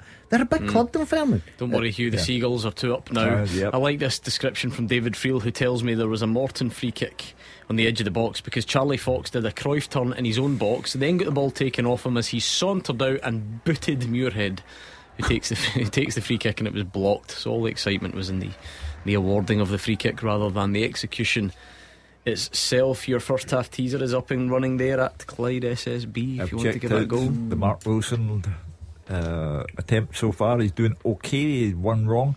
I want you to tell me the last 8 Scottish players to score in a Scottish Cup final for either Celtic or Rangers. The last 8 Scottish players. So if you write Tom Rogic, you've got a problem with your geography. Let's the last 8 Scottish players. Even if you write Tam, that doesn't doesn't get him in. No. Or Tommy. How's Tam Rogic doing now? Doesn't play very often for West Brom, I don't think. One of the oddest decisions I think we've came across in recent times in Scottish football. My way back home and then signs for a team. Who's this? Thanks for listening. Who's this? Yeah, Tom Rogic. Oh yeah. What were you doing there instead of listening? I was getting you one. You for looked a like teaser. you were stretching. No, I was getting you one for a teaser. I'm in. Right, okay. Yeah, I think he last played. He did last weekend. To be fair, he did. But he came on for a minute. Apparently, 20 minutes the game before. I seen that. I was watching that game. He come on with about 2 minutes to go or something. Didn't have an impact in the game. I've got to say, hanging about. I've got that must. I don't know if Mark or Fraser. They'll probably be better off telling us if they've ever had that coming on with a minute or 2 minutes to go. Have you ever had that scenario? Why have you singled it mean Fraser there? Well, it never happened to me, but coming on for the last minute, I don't think so. Who's putting a right back on with a minute to go? Oh, what, defensively? No. You're holding to run on down the clock. You know what I mean? Tell you what's a hard one. See, get coming Fraser on at half on time with the long throw-ins. I remember coming on at half time a couple of times, but once it was Celtic v Rangers, the year we won the league, 2009, and it was that midweek game, and I think it was it 2, we were winning 2-1 half time, and Lee Naylor had to come off anyway. I got put on left back. So you know if it goes wrong, it's your fault basically. And it did go wrong because Nacho Novo scored in behind me. Here he comes. Here's Wilson. To make it was at the game. It was 2-2 anyway, and we scored in the very last seconds. Very good ahead. It was the only thing good I did that night was celebrate at the final whistle. That was the only good thing. But that was a hard task. Thinking back to the conversation earlier about the goal, manager turns around, sees the goalie and one outfield sub, and does he put the goalie on first? You ever had any embarrassing moments where someone was selected ahead of you to get the shout off the bench. Try to think under what circumstances that could. I'm assuming a goalie's never been put on before. No, you're in trouble if that happens. I'm trying to think. There must have, I guess, been a sub quite a bit, especially at Celtic sitting there. You think there's always a chance when somebody goes down injured, but someone else gets picked ahead of you. Sometimes a younger player, and the nose is a wee bit out of joint. Aye, that's when you. My biggest embarrassment in football was I was told I was playing on the Tuesday and I didn't even make the squad on Saturday. That's good. That's hard to beat. So hold on, you trained that poorly from Tuesday to Saturday? No. It was a League Cup final against Celtic. I was in Troon, and John Gregg pulled me in and says, look, you're playing, make sure that you're up for everything. You're playing up front with Derek Johnston. This is Tuesday, right? Thursday, Gordon Smith walked into the hotel on loan from Brighton. On the Saturday, I was handed John Gregg's keys, his BMW, and told to drive up the road, and I had to take my gear off the team bus and put it in his car and drive up and play with the reserves. The best bit about that is taking your gear off the team bus. Yeah, and I couldn't find it. No, how it was away, and everybody's gear was, I'm in there full out looking about for my gear. Were you quite happy when Celtic won the final then? It was 2-1. Yeah, remember that? Yeah. You would be a guy that would have been delighted at that. I know him, Hugh. He would have been sitting there going, yes. We've all came across some of those guys. No, at all. I was rooting for my fellow colleagues. Charlie Nicholas and Murdo McLeod, right? That's right. Was it? Or was it David Proven free kick or something? No, that was another. I know who I trust more. Yeah, probably Hugh. But the moral of the story was I was all geared up and I ended up didn't make the squad. I'm delighted with that, I must say. Were you? My family were standing outside Hampden in tears, and you're delighted with that. That's the kind of person you are. I've never lived it down.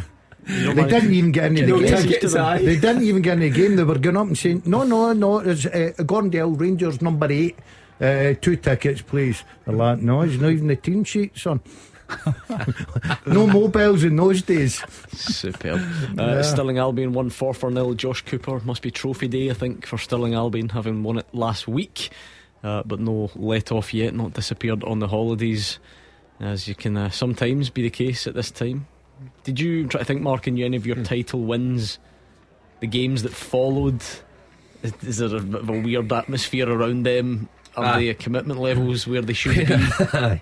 Wee bit flat. I remember, I think it was the first league title I won at Celtic. We'd won it at home to Hearts. We won 1-0. John Hartson scored midweek game, and that was the pressure off. We did all our celebrating on the pitch that night, and then I don't know if it was a couple of games later, it was trophy day. I'm sure it was against Hibs at home, and that was a bit of a strange atmosphere. It was a bit flat. The game ended 0-0, or it was at 1-1 or 0-0. Anyway, just a flat atmosphere. It's always when you clinch the title that's your greatest achievement, because the pressure lifts off your shoulders. But when you've got a couple of weeks to wait before you get the actual trophy, then it's not the same. You enjoy the night actually after it better than the actual game and the presentation. Still no goals in any of our featured championship matches. It is a sort of nervy, cagey time of the season with lots to be won and lost. Maybe that is playing a part. Sam Ashford has hit the post for Ayr, a low shot from 25 yards. It's almost understandable, when push gets to shove, and you really have to be very careful. Nerves do get the better of them. I mean, look at St Mirren last weekend when it was top 6 time. We were down at home. I was speaking to a St Mirren fan last night who was at the game and said they didn't just go down. Kilmarnock ran all over them. So it can happen. You can be swallowed up by the occasion. The Palmerston Pep is not letting his players off the hook. I don't think they've got much going to play for the end of the season. Harry Cochrane has scored. Queen of the South beating Airdrie at Airdrie. There's a name that was full of promise. I know, when he broke through at Hearts. Was it against Celtic? Was it? He was 16 years of age, and just injuries and a lack of form has fed into how his career probably not gone the way everyone suspected. Nope, absolutely not. Apparently Dougie Emery and Owen Coyle are having a shouting contest at the side, says David Field. Both are very vocal, but Coyle is winning it. Relentless. At each other? No, just seeing who can shout the most. Oh. Yeah, Coyle likes. Because the dugouts are Coyle is- right next to each other at Capello. Yeah. You could. They're so close. Do you know that? Good insight. I looked at me for some help. Yeah, I know, I couldn't- Are they? Tell us how close they yeah. are. Oh, that close. Dead okay. close. In fact, if you were at the game, you could recognise who was shouting the loudest. That's how close they are. I've told you before that I think the story when Morton knocked Motherwell out of the League Cup under Ian Barraclough, probably near the end of Ian Barraclough, I suspect. And Hugh will know this side of it. The facilities, you just kind of go down and wait next to the tunnel at Capello for the managers and so on to come out after the game. And there was a proper Barney going on inside the away dressing room that night, and you could hear it all. You couldn't avoid it. Probably to my untrained ear sounded like it was more than verbal, but I would never make accusations that about my must be a beloved dream team. for you guys, journalists down there on the touchline. Yeah, but bear in mind when it's your team, I suppose you've just been knocked out of the cup from Morton. 2-0 now for Pep. Yep, Palmerston Pep, Kieran McKechnie. Do you know what? See, it's amazing how things catch on in this show. Because you christened him that, and it's one of your greats. I do love that. Thank you. You were very quick with it. So Wednesday night, show's just finished. I go straight to the gym on my way home. And you ever had your ego crushed like this before, right? every day. So I select the weights of my choice. I thought they were quite heavy, right? And a guy just leans over and goes, "Wait till I tell the Palmerston Pep that's all you're benching." See, that's why I don't go to the gym. You don't want anybody out in It was the use of the Palmerston Pep. Forget my weakness for 1 minute, right? It was the the tagline is it was the fact that that's become a thing. People are I now think shouting he'll at you. embrace that, Marv. I think he'll like that. See, a draw's a defeat. A draw's a defeat. A draw's a disaster. A defeat's a catastrophe. That's the one for tomorrow. You know, we're talking a lot there about your career and so on, as we somehow often do. It's funny that Alan Lammy sent me a cracker during the week, and I don't even know what this is. I mean, it's maybe a match programme or something like that, a kind of magazine. It looks old. I mean, it would need to be for you, and it's got like a profile with you as a 17-year-old in it. And 17? Yeah, and it says Gordon Dalziel is one of the next generation of stars being brought along carefully in the Ibrox reserve side. Despite the fact he's only 17, you look about 40 there, the athletic Motherwell youngster has already tasted first team football. Brought on as a substitute against Clyde in the League Cup. Was it? I didn't know that. That's not your debut for Rangers, no? I have no idea what my You are debut- joking me. No, I have no idea. No, I don't know who my first game was, and I don't know who my last game was. How can you not know who I your can debut almost forgive was your again? last game because you might not have known that it was your last game. Yeah. You don't remember if your Rangers debut was being brought on against Clyde in the League Cup at Ibrox on September the 1st. On my life, no. What year was that? Oh, I don't know, 1943. And then a full outing against St Mirren at Love Street on November 10th, apparently.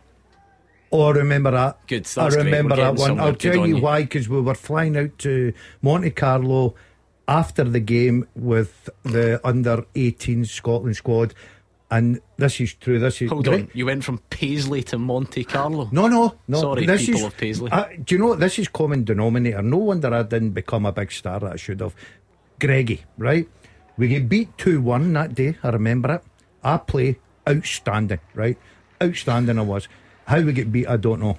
Get beat 2-1. I'm there with my Scotland gear on. Somebody's waiting to take me to the airport to fly out, looking forward to it. Greggy turns round and he says, "No, you're not going. I need you for next week's squad," right? Didn't they play me? So you missed your trip? Missed my trip. I like Do you that. think he just had something against you? Yeah. Do you know what's He brilliant? knew I didn't have the ability The that more he was this looking goes for. on, I'm absolutely loving this. This must be early 80s or whatever. And there's a one quote from you, and I'm just wondering. I can just almost imagine it. I loved the first team atmosphere. The pace was so much faster, but I felt the reaction from the big crowds helped make me quicker anyway. I never have said that What's in a nonsense? million years. That's nonsense. Here's the least surprising bit. faster. Gordon doesn't model his play on any favourite stars. He prefers to play his own game. Never a truer word spoken. I used to run like Kenny Dalglish when I was young. Height 5'11", not anymore. Weight 10 stone 8, definitely not anymore. Yeah, I was a whippet. Joined S Form, called up previous clubs: North Motherwell, Bonkle YC, and DL High School. It says. Well, there you go. You were at the same school, weren't you? Yeah, slightly different. Yeah, it must be there said. You go. Right, what's the next answer here? Car. Early 80s. Remember, you're 17 at the time. A Ford. Cortina. Yes, Ford Cortina. How did I get that? Oh, that was You do look like a Cortina one. driver. But by the way, in the next paragraph, you think, see if I had planned this show, I would actually have read this ahead, but it just came to me. The next paragraph. Gordon was included in a Scottish professional team for Monaco, but had to withdraw and was pulled into the Rangers first team. Aye, and I didn't even get playing. Monte Carlo's overrated. Well, I've been, once I made the big time, I decided to go. Some things never change. Yeah, hobbies, snooker, golf. Oh, well, hold on a minute. What, am I supposed to change my hobbies? Develop. Look at this guy next to you. Yep. Why, he just Hill walks. walking. I like walking. The kilt walk. Love walking. What's your highlight? I'm doing a bit of the kilt walk. I'm doing a bit tomorrow morning. Go do it For charity, these for things. charity. Did you get that? Before the big game, so I'm going to get up nice and early and get hold it in. on a minute.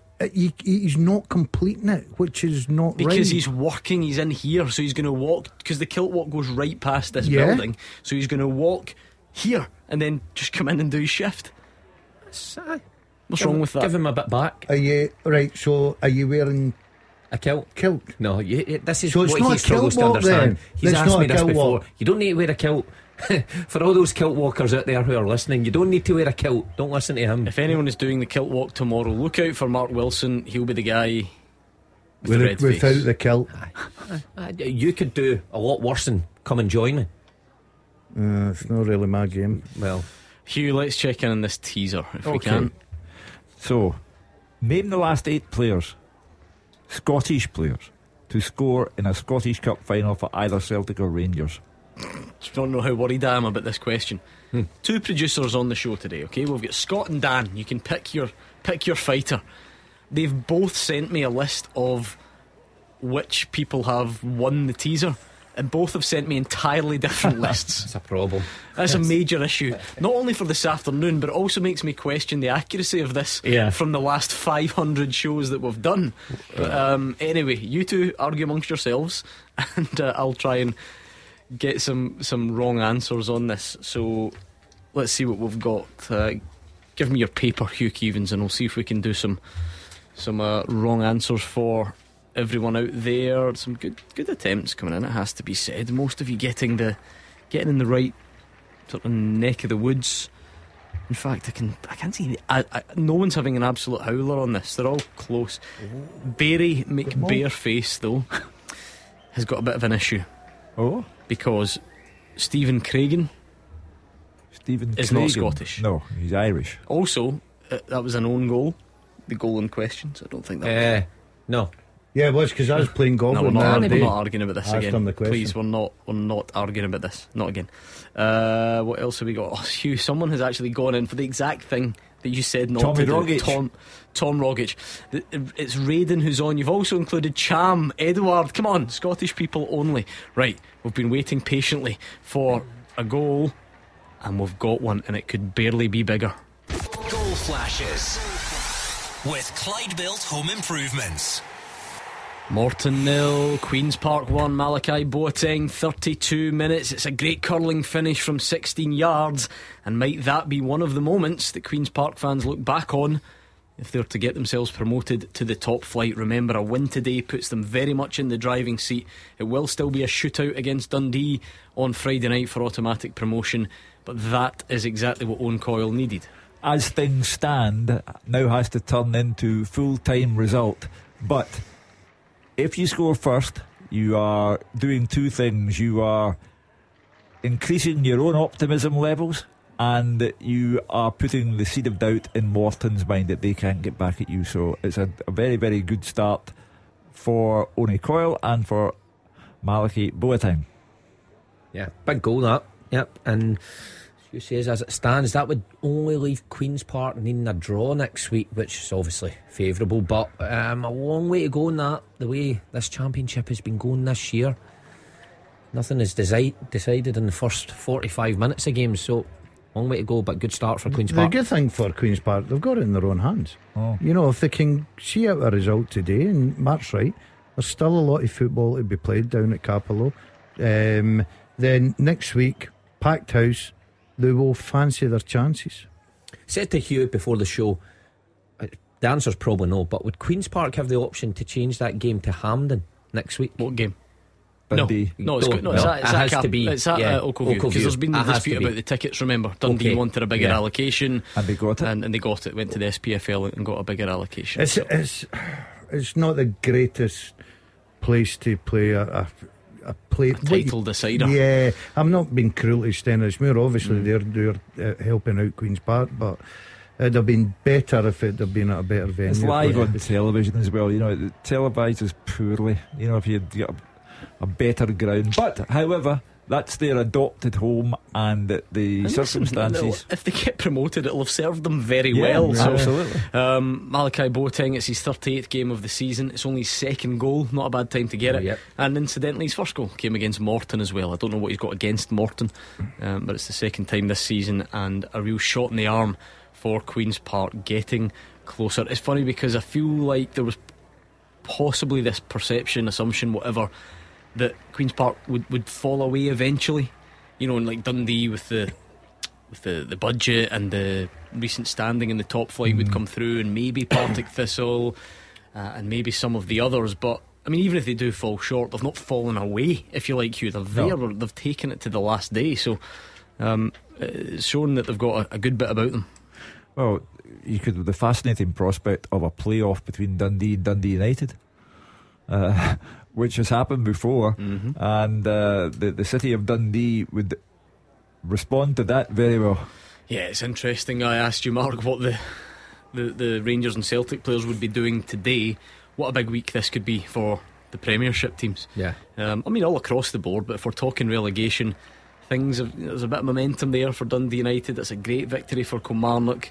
It's now there's daylight. There's more than one result between Ross County and those two, and you just wonder what this week looks like. Does it look like coming up with some emergency plan and changing things drastically? Is it about getting players fit to come back and help you out? It could be a crucial period. Certainly is. I think for Dundee United and Kilmarnock, the breaks came at the wrong time, because if you're Jim Goodwin with the results 3 in a bounce, is it? He's won.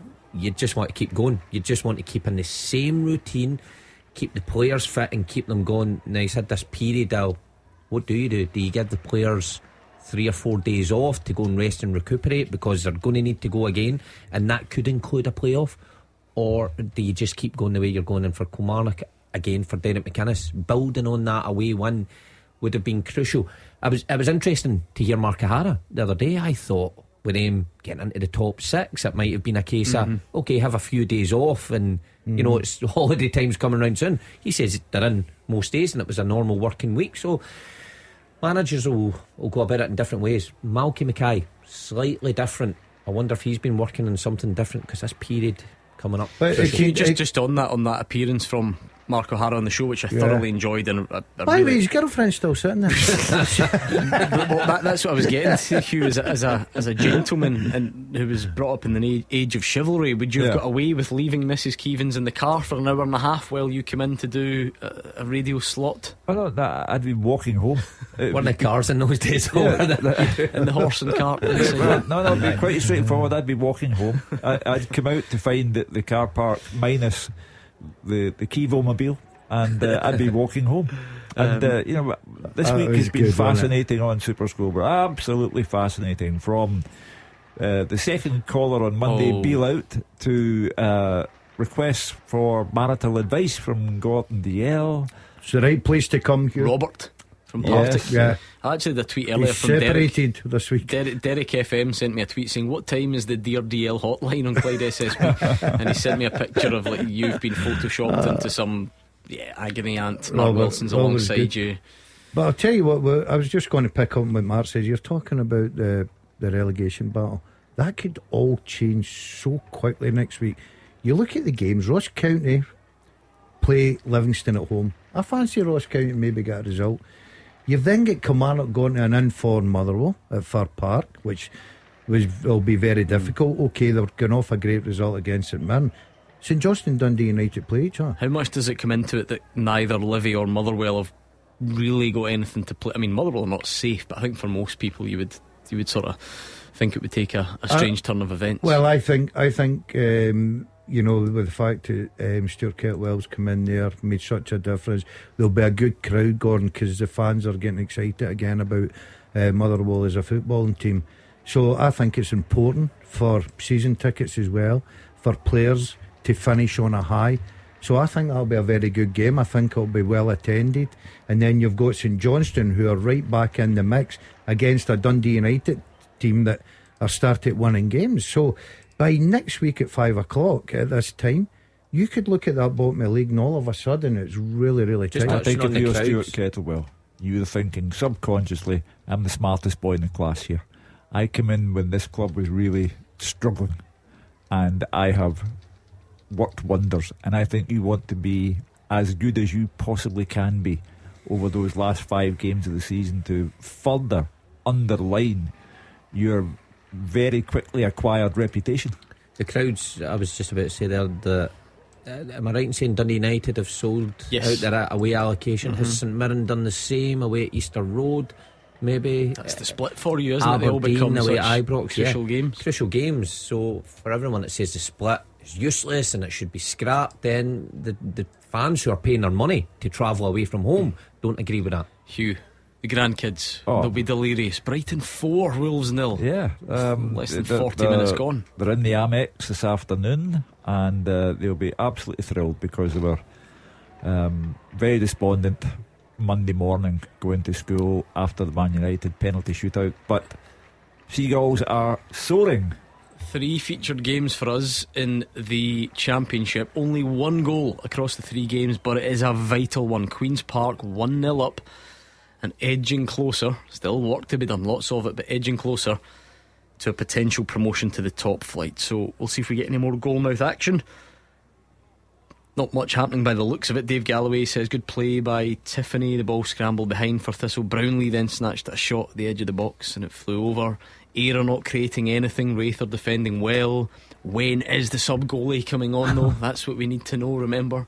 Listen, I can be down there in 40 minutes if they need me. 1 outfield player and 1 sub goalie on the bench. Why is Wraith then not bring in some of the youngs players?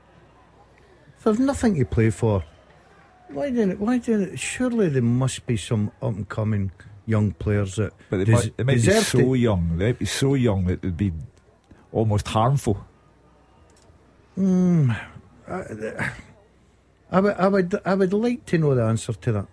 I know that managers sometimes say, well, they've got to earn the right, but surely even travelling with the team, being on the bench, whether got you, it's all part of picking up that. I guess the question would be if they got much of your system. Well, that's what I was thinking, and I bet Fraser Wishart's got an answer to it. Yeah, because he says their young players will probably be amateurs and not registered. Yeah. So it's not like that. You know, it's not like the big clubs with the academies, the professional academies that would feed in. So listen, that's fine. That's what we're here for, to understand these things together. We're a big team. I'm glad Fraser settled that one for us. Which podium are you picking for the teaser? Producer Dan's pulled rank. He has just said use mine. Right. So he's confident in his list, which is interesting because producer Scott also said use Dan's. So, so he's not Scott, what's that saying about you? Yeah. There's obvious self-doubt belief in there, but we'll get to that. One last, let's go for a 2-minute warning. Hugh, remind me of the question. Name the last 8 Scottish players to score in a Scottish Cup final for either Celtic or Rangers. We've got one of these. Goal flashes with Clyde Built Home Improvements. It's big again because they're all big. This one could have implications at both ends of the table. Partick Thistle 1 up against Arbroath. It was a lovely ball in from Stephen Lawless, and Turner stooped to head the cross into the net. Get your cliche book out. Great time to score just before half time, and it's Partick Thistle 1, Arbroath 0. Kyle is a game turner, in other words. I like it. Big crowd in there, Mark.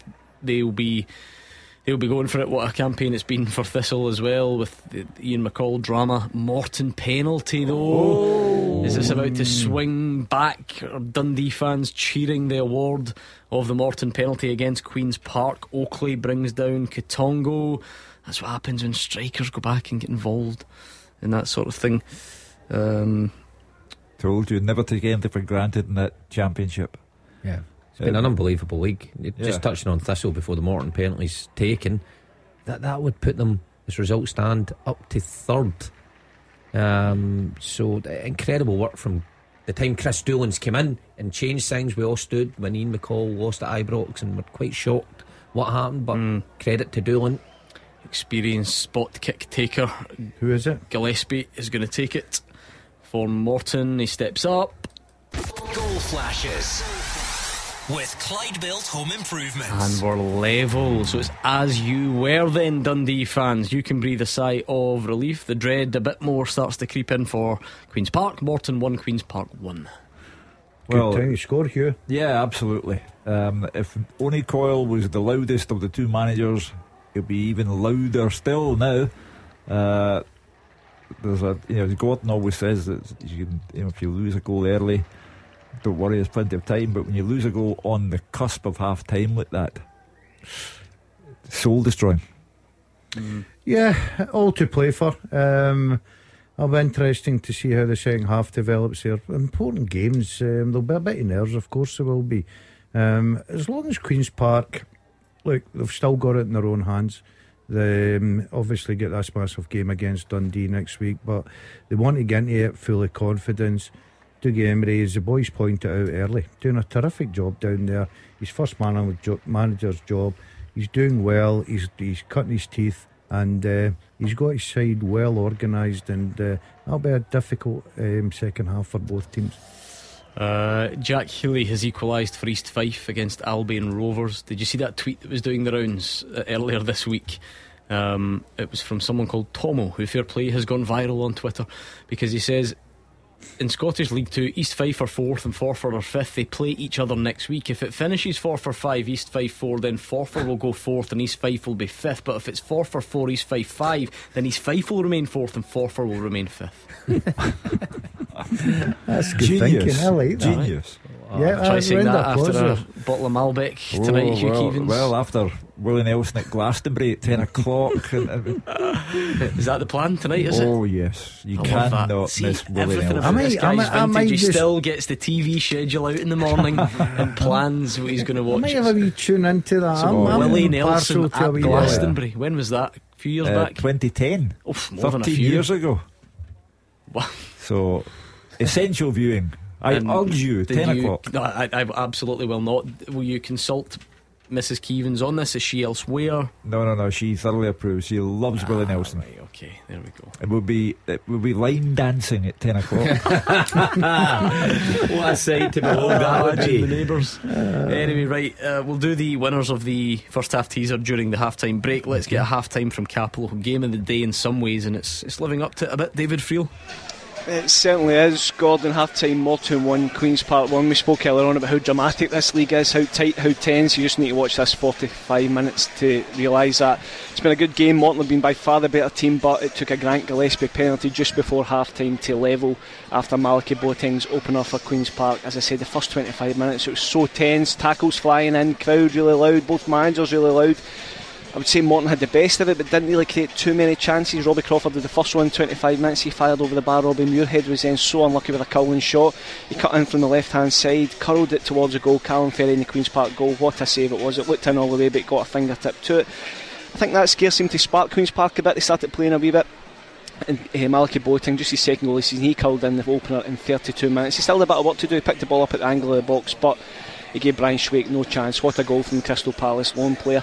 To be fair to Morton, they kept going. They could have felt sorry for themselves, but they didn't. Robbie Muirhead had a great chance. Robbie Crawford had a great chance, but they finally got the goal they deserved just before half-time. Jai Kotongo, a great run down the left wing. Marcel Oakley, he was just rash. He brought him down. John Beaton was on the spot, pointed to the spot, and Grant Gillespie did the rest. So I think Morton fully deserved the equaliser. Queen's Park, Owen Coyle will demand better, but this game is still in the balance. Half-time, Morton 1, Queen's Park 1. into stoppage time at Firhill, so we're not far away there, into stoppage time at Ayr before that as well. So I would certainly expect Somerset Park, the Gordon Dalziel derby, to give us a first half picture soon. We will do that in the very near future with Fraser Wishart. Dave Galloway is going to be standing by at Firhill as well. But that is going to be one tense second half at Capello, Hugh. Oh, incredible. Could go either way. Nerves kick in now. Queen's Park are tantalisingly close. You know, they've one goal and then a final game against Dundee, and all you need is a draw. So these 45 minutes for Owen Coyle and those players are the most important of the season. It is half time between Ayr and Wraith Rovers. Here's Fraser. It is Ayr United 0, Wraith Rovers 0. Not quite a game bad enough that Gordon Dalziel could come on and make an impact, but not far from it. It's not been a great game to watch, and really a tough watch in particular for Ayr United fans. The team has their playoff place in their own hands, but it's been a nervy, lacklustre performance so far. And on the other side, depleted Wraith Rovers, I think we're really pleased so far. Defended well, tidying the ball, but they've also not threatened Charlie Alberson in the Ayr United goal. They actually started on the front foot 5 minutes. A fierce 25-yard shot by left back Paddy Redding had Jimmy McDonald scrambling across his goal, full stretch, just inches wide. But Wraith had also started the game well, confident with the ball, knocking it around, defensively strong. An excellent tackle by Scott Brown stopped Dipo Akinyemi in the act of shooting, but Ayr are struggling to get anything going in the final third. Another shot from distance was probably the best effort of the half from left winger Sam Ashford. He hit the post from 25 yards. McDonald well beaten, but as a half hour passed, Ayr struggles continue. 20 goal Akinyemi starred of any service. Wraith defending well. Liam Dick and Adam Masson outstanding. The big striker took it into his own hands. He burst through a couple of tackles. He thought he was through on the 18-yard box, but a brilliant tackle by Liam Dick stopped him in the act of shooting once again. Suddenly Wraith attacks broke down as they get near the Ayr box. Nice midfield pass, but no threat on Albinson's goal. Akinyemi then again broke on the left hand side. He tried to find Josh Mullen inside the penalty box, but his pass was too strong and allowed Ngwenya to clear. And then came the best chance at the half, a real sitter missed by Akinyemi in 43 minutes. The ball broke to Josh Mullen on the right hand side. He drove the ball low into the 6-yard box with real pace. All he had to do was, Big Depot was turn it onto the goal, and it would be in the back of the net, but he turned it over the bar and into the crowd, much to the annoyance of the United fans. Stats say a lot about a poor quality first 45. 2 shots by either side, none in target, and neither goalkeeper has made a save to be Ayr. If they're going to win this one, really need to up the tempo in the game, because Wraith Rovers so far pretty comfortable. Half time at Somerset, Ayr United 0, Wraith Rovers 0. And last but not least for Hill, it's half time there. Dave Galloway. Partick Thistle 1, Arbroath 0. An early threat from Arbroath. Hilson was put through on goal, and as he tried to lob Mitchell, the two collided, but both fortunately were okay. Tiffany netted for Partick Thistle from outside the box, but the flag had already gone up. Both sides having a go in a pretty open game. Home keeper Mitchell did well to keep out O'Brien's effort following a corner kick, and then at the other end Gaston looked very lively to deny Turner on the angle from a few yards out. Brownlee had a decent chance but snatched at it and the ball flew over. But in the 40th minute it was 1-0 to the Jags. Lovely cross in from Lawless, and Turner with a smart stooping header to find the net. The home team had been turning up the pressure at the time, but the visitors overall making a very good game of it, and it's a decent match overall. Half time though, Partick Thistle 1, Arbroath 0. Interesting start to the afternoon. We will do a full roundup of the half-time scores next. Scottish football's league leader. This is Clyde 1 Super Scoreboard. Half-time in the 3 o'clock games. We have one full-time result to tell you about from the Scottish Cup semi-final. Falkirk 0, Inverness 3. In the Championship at the break, it's Ayr 0, Wraith Rovers 0, Morton 1, Queen's Park 1, and Partick Thistle 1, Arbroath 0. In League 1, Airdrie 0, Queen of the South 2, Dunfermline 1, Clyde 1, Kelty 0, Peterhead 0, Montrose 0, Alloa 2. And in League 2 it's Annan 0, Bonnyrigg Rose 0, East Fife 1, Albion Rovers 1, Elgin 0, Dumbarton 0, Stirling 1, Forfar 0, and Stranraer 1, Stenhousemuir 0. Hugh Keevins, let's do this. The first half teaser with the scottishsun.co.uk/football for the best football news and opinion online.